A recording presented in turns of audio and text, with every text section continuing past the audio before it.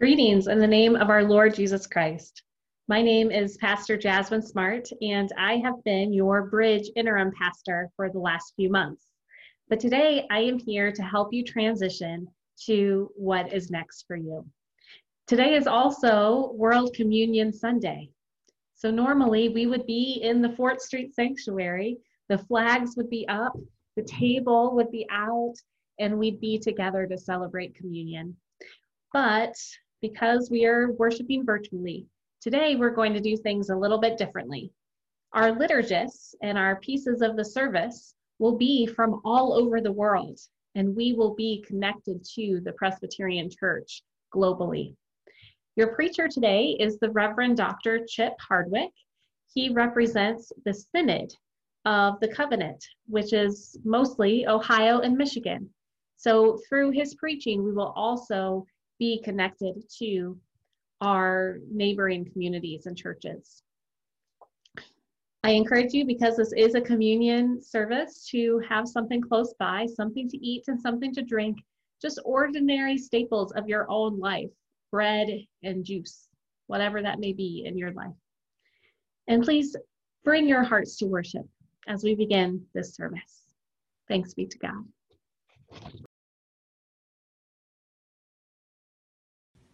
Nos reunimos desde el occidente y hasta el oriente, desde el sur y hasta el norte, para celebrar al Dios de paz que nos acompaña en nuestras acciones de paz.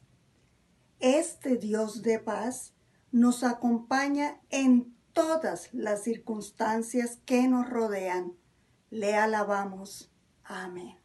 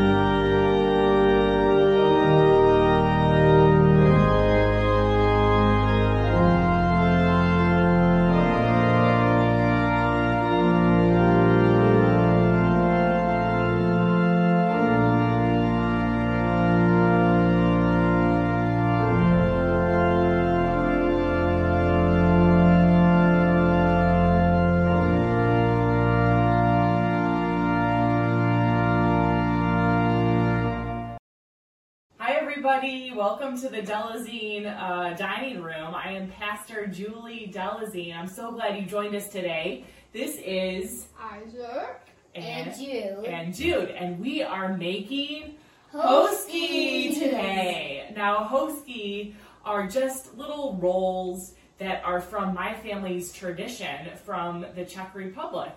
And my grandma taught me how to make these, and then my dad taught the boys how to make these rolls.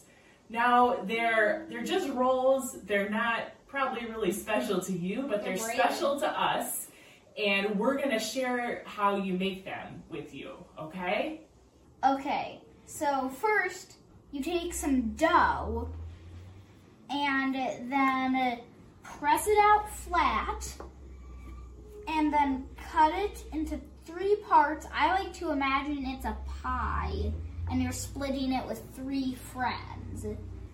You take a part and roll it into a worm shape or a snake shape. And then do that with the other 2.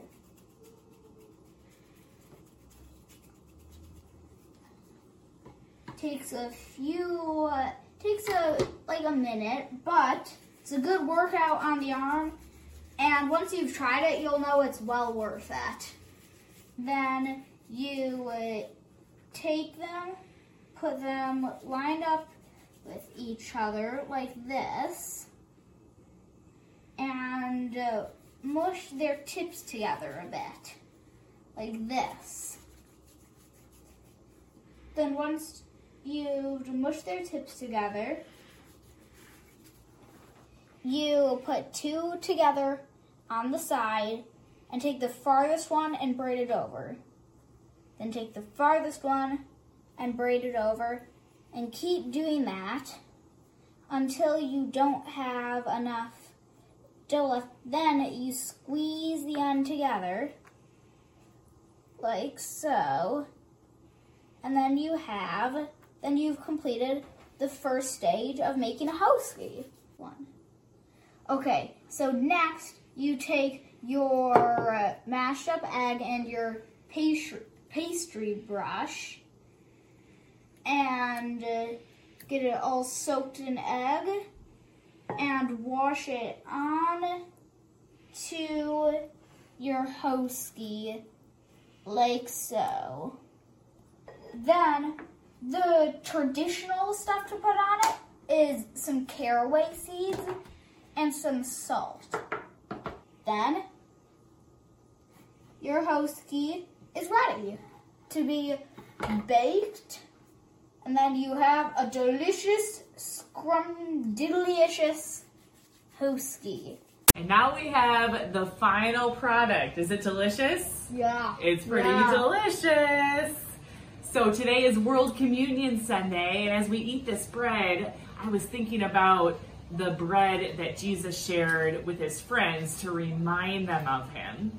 It wasn't really, special bread, but it was special because they shared it together, and it helped them to remember that they were united in Christ and that they could feel Jesus' love when they ate this bread. That's what Jesus promised them. And it also makes me think, this bread makes me think of how we are connected when we eat the bread at communion, when we eat this particular bread, how we're connected with people from across time and space. We're connected with our ancestors, right? From Czechoslovakia, who taught us how to make this bread, who passed on that tradition. And when we share communion at the table, we are connected with people from around the world who eat the bread that Jesus shares with us.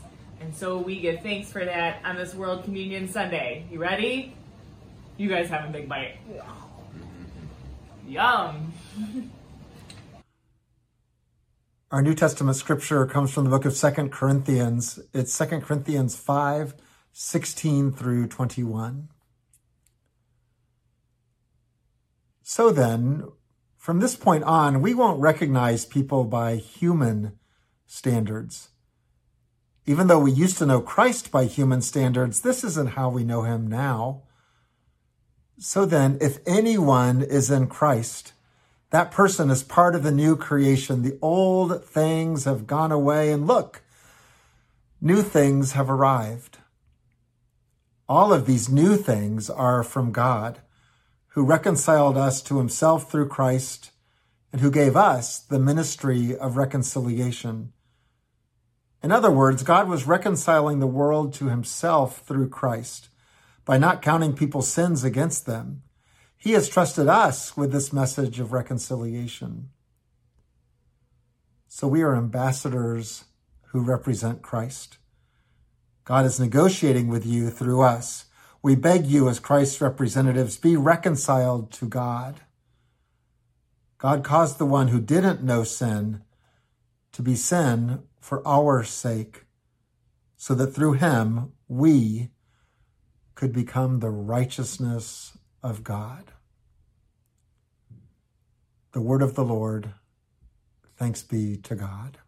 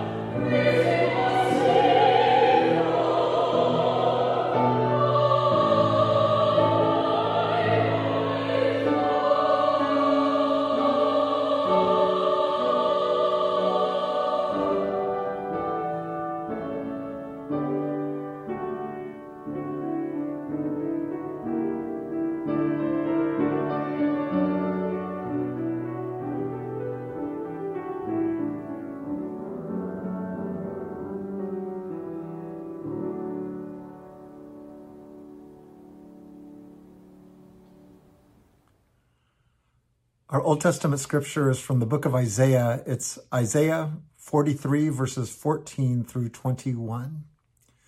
Listen now to God's word to you. The Lord, your Redeemer, the Holy One of Israel, says, "For your sake I have sent an army to Babylon and brought down all the bars, turning the Chaldeans' singing into a lament. I am the Lord, your Holy One, Israel's Creator, your King.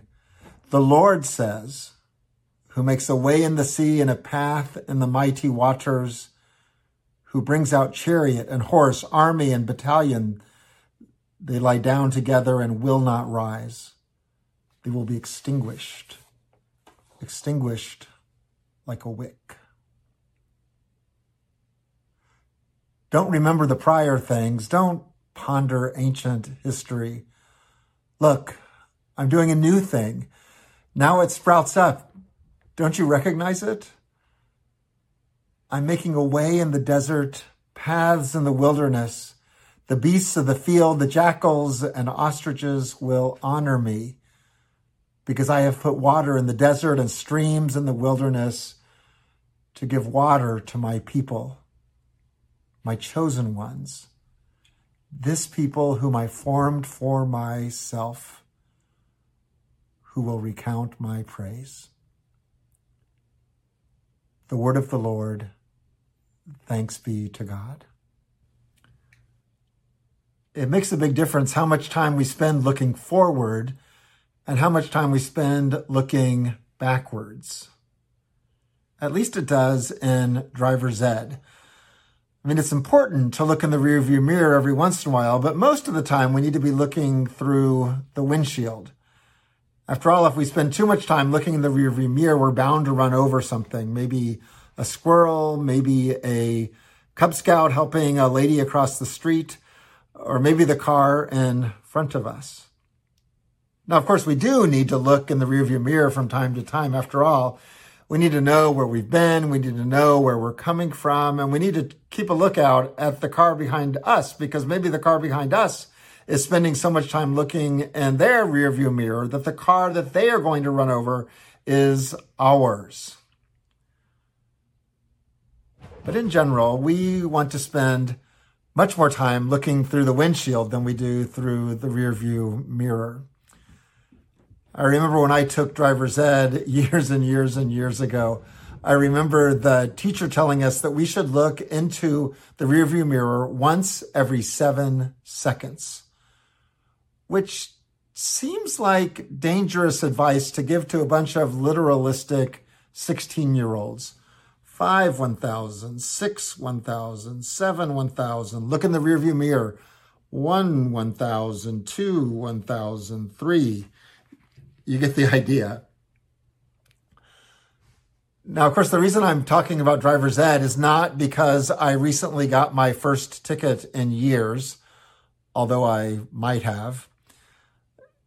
No, the reason I'm talking about driver's ed is because the question that comes up there, how much time do we spend looking forward and how much time do we spend looking back, is present throughout our scriptures. How much time should we be spending looking through the rearview mirror and how much time should we spend looking through the windshield? Now, the book of Isaiah begins with the Israelites worrying that they're going to be taken into exile by the Babylonians, the global superpower to the north. Before long, the Babylonians take them 900 miles away from Jerusalem. That's about the distance from Detroit to Oklahoma City. Oklahoma City, imagine walking to Oklahoma City in exile. Now, of course, while they're there, they are longing for things to go back the way they used to be. They are longing for things to be back as they were in Jerusalem.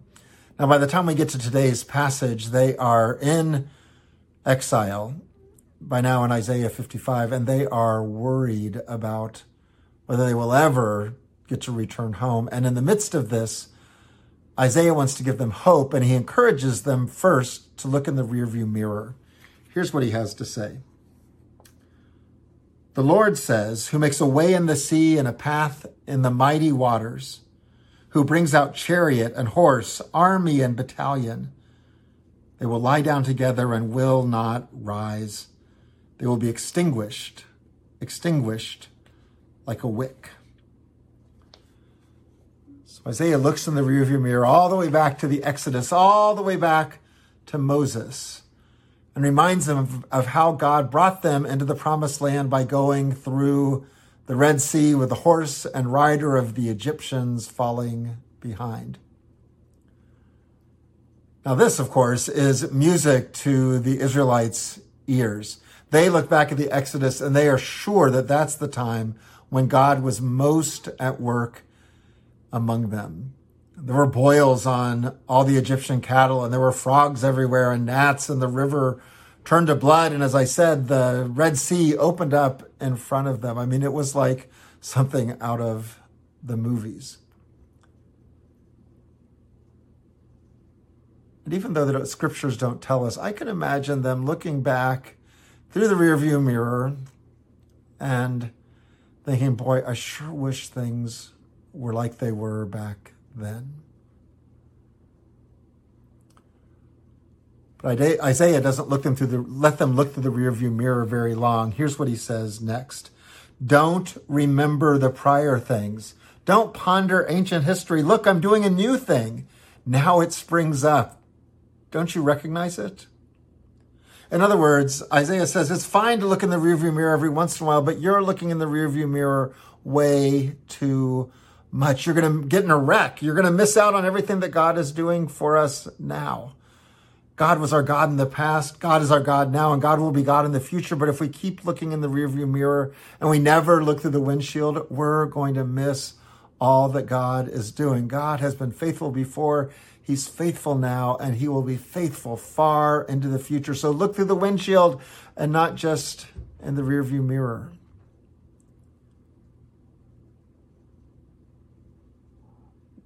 Now, as the years went by, the images that they saw through the rearview mirror, the promises that Isaiah had made them, got closer and closer and closer until they eventually came true. The Persians took over for the Babylonians. They were the next superpower. And the first thing that the Persians did was let the Israelites go home to the promised land. What God had promised them had been true. God said, look, I'm doing a new thing. Now it springs up. Don't you see it? And by then the Israelites could say, yes, we see it. We see that you have been true to your promise. And we see that we need to look through the windshield if we're going to see it, not only in the rearview mirror. Now, fast forward 2,500 years to today, and I know you'll agree with me that the Israelites aren't the only ones who have a problem looking too much in the rearview mirror. So often, I think we do, especially during the pandemic. It's so easy to look back and say, gosh, I just wish that life would return the way it was back before March 15th and 16th when everything changed. But even without the pandemic, I think many of us look back at other times in our lives and think, boy, I sure was happier when I was in that old job that I really liked with the boss who was really great. Or we find ourselves thinking, gosh, I really miss this person who's no longer with me, maybe due to a death or a divorce or a broken relationship. There's all sorts of ways we look in our rearview mirrors. And of course, one of them is that we look in the rearview mirror at church. One of my favorite people in the church where I served most recently, she was known to say, I love change until it actually happens. Looking in the rearview mirror and longingly wishing we could return to the days when we thought the church was doing its best. Maybe it's when we were growing up, or maybe when we went through confirmation, maybe when we were first married or had our kids here. Maybe it was when an old pastor, our favorite pastor, was here. For many of us, it is easy to look in the rearview mirror and get so caught up with what we saw in the past. Sure, we're grateful for what God has done in the past, but we get so caught up in the past that we forget to look through the windshield to see what God is doing next. And it's funny that we do, because psychologists are discovering that when we look into the future, we are often happier and less stressed. A scholar named Martin Seligman from the University of Pennsylvania had an article in the New York Times a couple of years ago, and he talked about his research that said the thing that differentiates us from animals is not cooperation, it's not higher level thinking, it's not so much tools. What sets us apart is our contemplation of the future. He said that's unlike any animal in all the animal kingdoms. In fact, he says we should not be called Homo sapiens, which means the ones who think. He says we should be called Homo prospectus, the ones who look ahead, the ones who look at our prospects for the future. Seligman quoted in his article a study that was done in Chicago where they talked to 500 adults at various points during the day. They called them, asked them what they were thinking about, and asked them how stressed they were feeling and how happy or unhappy they were feeling. Well, it turns out what they found was that people think about the future about 3 times more often than they think about the past. Think about that, 3 times more often than they think about the past. Not sure they would have thought that if they had interviewed 500 Presbyterians. But the amazing thing was they found that when they asked them whether they were happier or sadder, they were much happier looking towards the future than they were looking at the past. And they recorded a lot less stress. These findings are important for you to be thinking about, I hope. And I think because it won't be long till Garrett and Sarah start. I think they actually start maybe tomorrow or maybe on Tuesday. And I haven't had the chance to meet them yet. I look forward to meeting them. I don't really know them, but I'm sure they are faithful, and I'm sure they're creative, and I'm sure they're kind. And I bet they come with some new ideas to your church. That's what happens when new pastors come. They've got new ideas. Now, of course, Garrett and Sarah are going to be smart about these new ideas. They're not going to implement all of them. They're going to talk to you first. They're going to talk to you about what might make sense. They're going to talk to the session. They're going to talk to the other staff members. They're going to get lots of input. But they're also going to come with lots of ideas. And they're also going to want to put some of them into practice.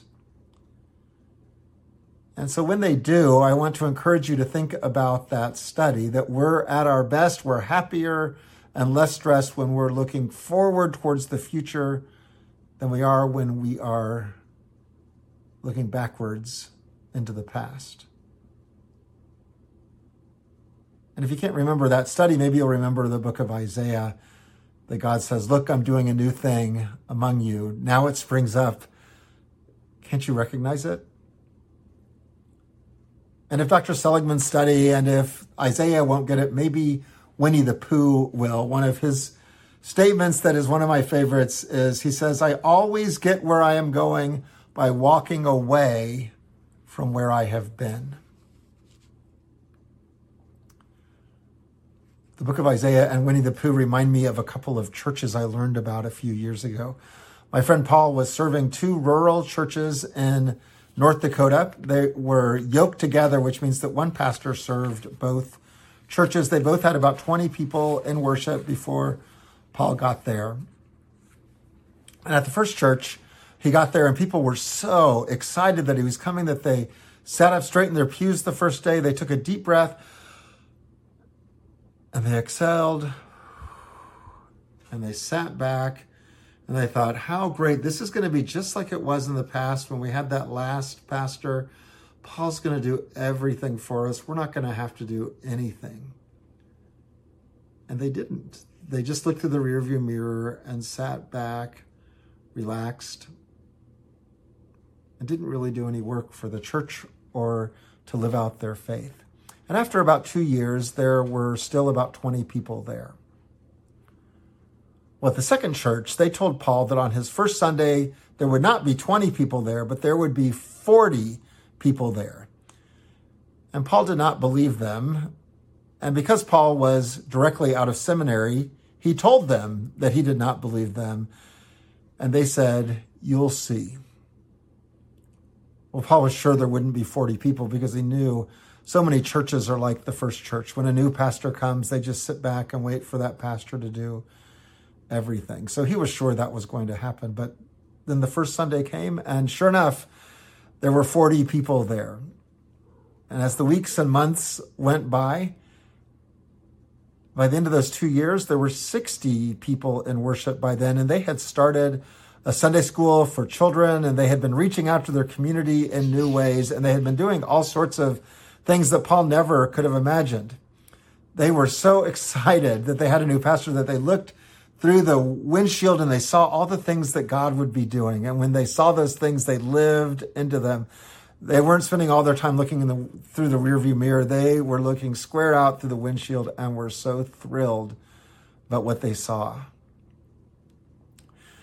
Now back to the first church. The first church, of course, was disappointed and a little jealous that things had gone so differently at the second church. So they held a congregational meeting and they demanded that Paul tell them the difference, what was going on in the second church and what the difference was between the two. And Paul said, well, you want to know the difference between the two churches?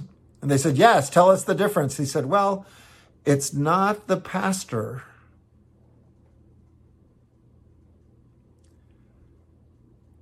Now, I don't know what else Paul might have told them, but I know what Isaiah would tell them. Isaiah would have told them, stop looking through the rearview mirror so much. Look through the windshield. Look forward at what is coming. And I know what God would tell us. Look, I'm doing a new thing. Now it sprouts up. Can't you recognize it?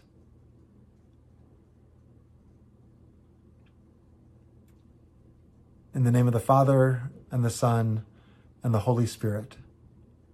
Amen.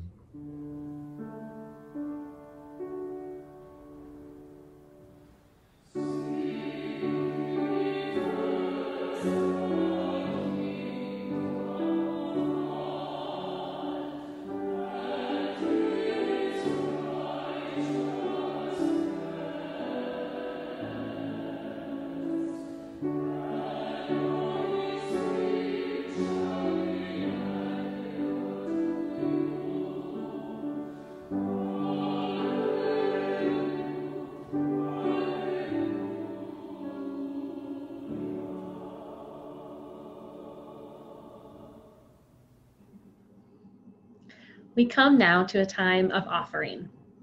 We know from the Psalms that the earth is the Lord and all that is in it, the world and all those who live in it. And so today for our prayers of the people, we will be hearing from prayers all around the world. Other announcements, we come to this time of offering and dedication, so we encourage you to continue to give at fortstreet.org/give. But we also know that this time of offering is meant to give of our entire selves, that as we are fed with the body of Christ, we are nourished so that we can give back.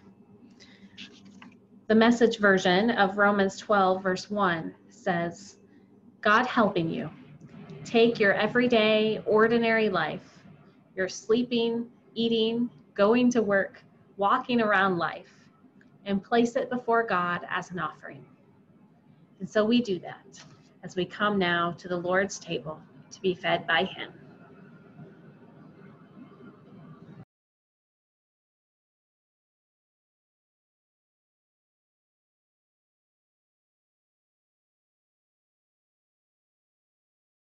God is merciful, loving, and caring. All power and authority is His. We thank Him for what He is. We ask for His mercy upon all people who are suffering.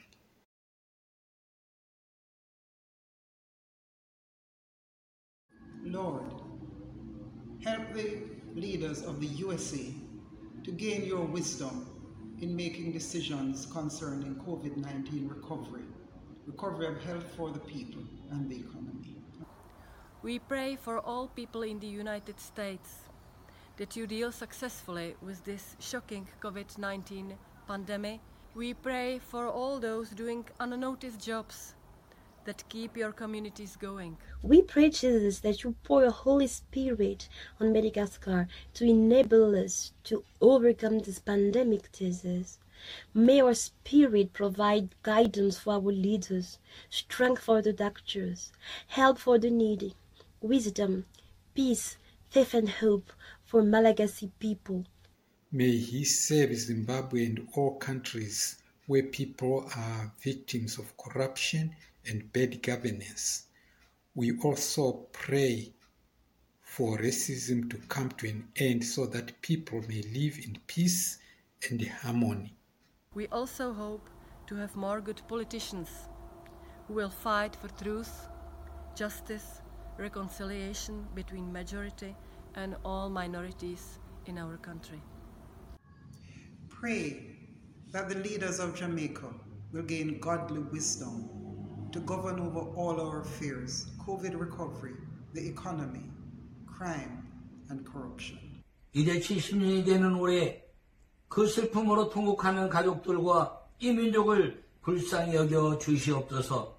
이제는 서로 화합하게 하시고 하나 되게 하여 주시옵소서.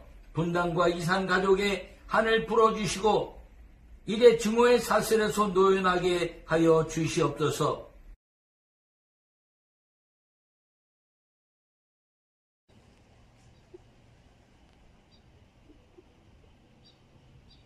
Saludos desde la frontera de México y Estados Unidos. Estoy muy agradecida porque a través del tiempo hemos podido ver esas relaciones que se han formado de hermanos de diversas partes del mundo. Entonces creo que esa unión muestra lo diverso que puede ser el amor de Dios y que no hay estándares.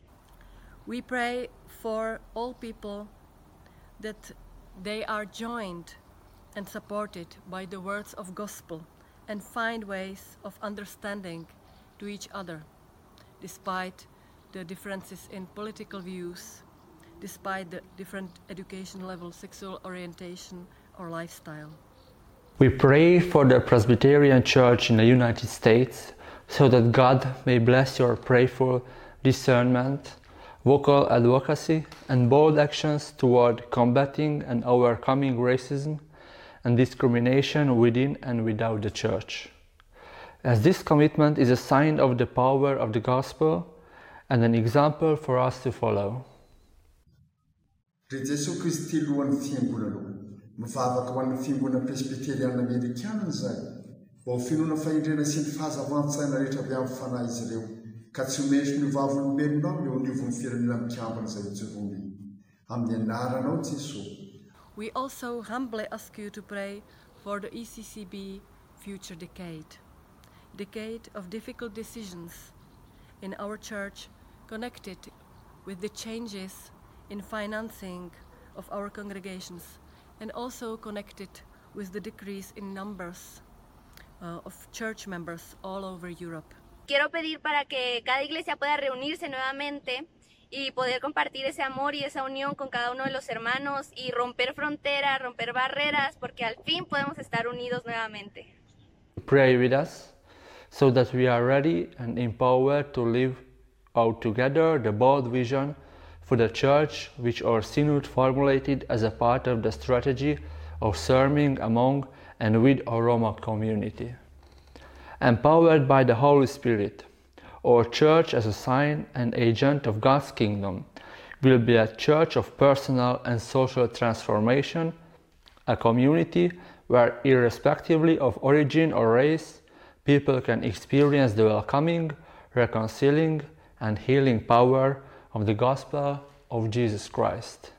사상과 이념의 분단으로 단절된 민족의 땅이 서로 오가는 길이 되게 하여 주시옵소서.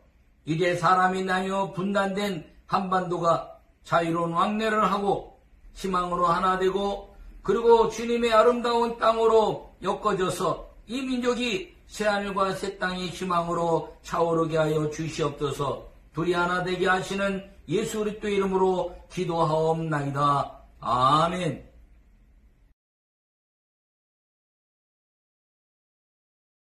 Help us to challenge short-sighted greed. Help us to address unjust structures and practices and to change our relationship with creation to one of care. We affirm our guardianship of the precious gift of creation. We have a vision. We have courage. We have your guidance. We have the presence of the risen one, whose power to love is greater than all the power of destruction. Grant that together we may bring peace to our planet Earth, to its many creatures and its many people. We laud to, in the name of our God, Creator, Redeemer, and life-giving Spirit. Amen.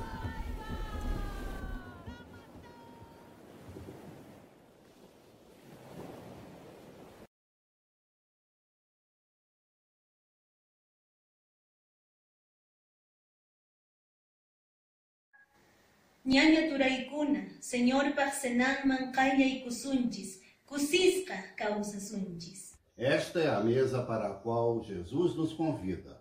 Vamos participar com alegria. Talanta mesha, Cristo chayigot. ¿Cómo va Jesús mesa?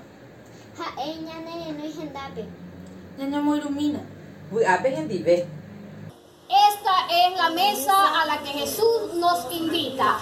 Participemos de ella con alegría.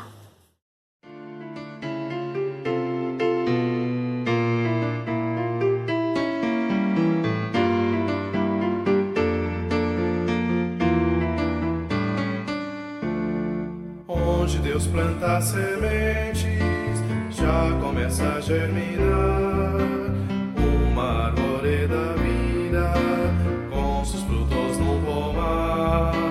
Assim é a natureza, vida abundante a brotar. É Jesus quem põe a mesa e nos convida a cear. Água que se torna vinho, terra onde nasce o pão, povo que segue o caminho da perfeita comunhão. Água que se torna vinho, terra onde nasce o pão, povo que segue o caminho da perfeita comunhão.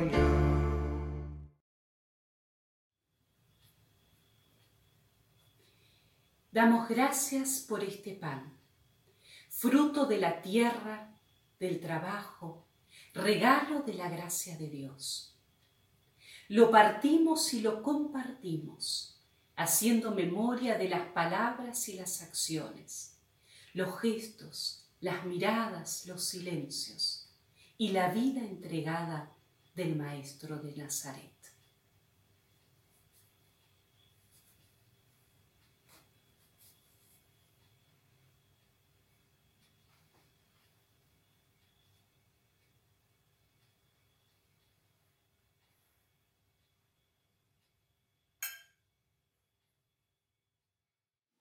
Y damos gracias por el fruto de la vid, por la alegría de la comunión, por las alianzas que perduran en la búsqueda de la justicia y plenitud.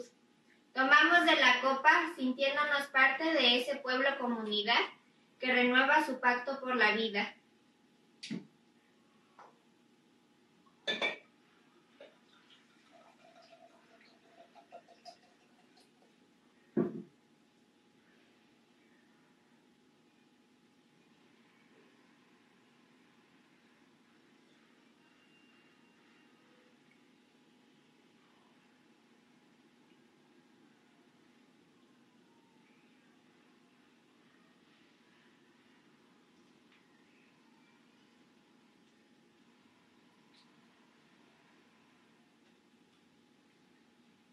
Amén.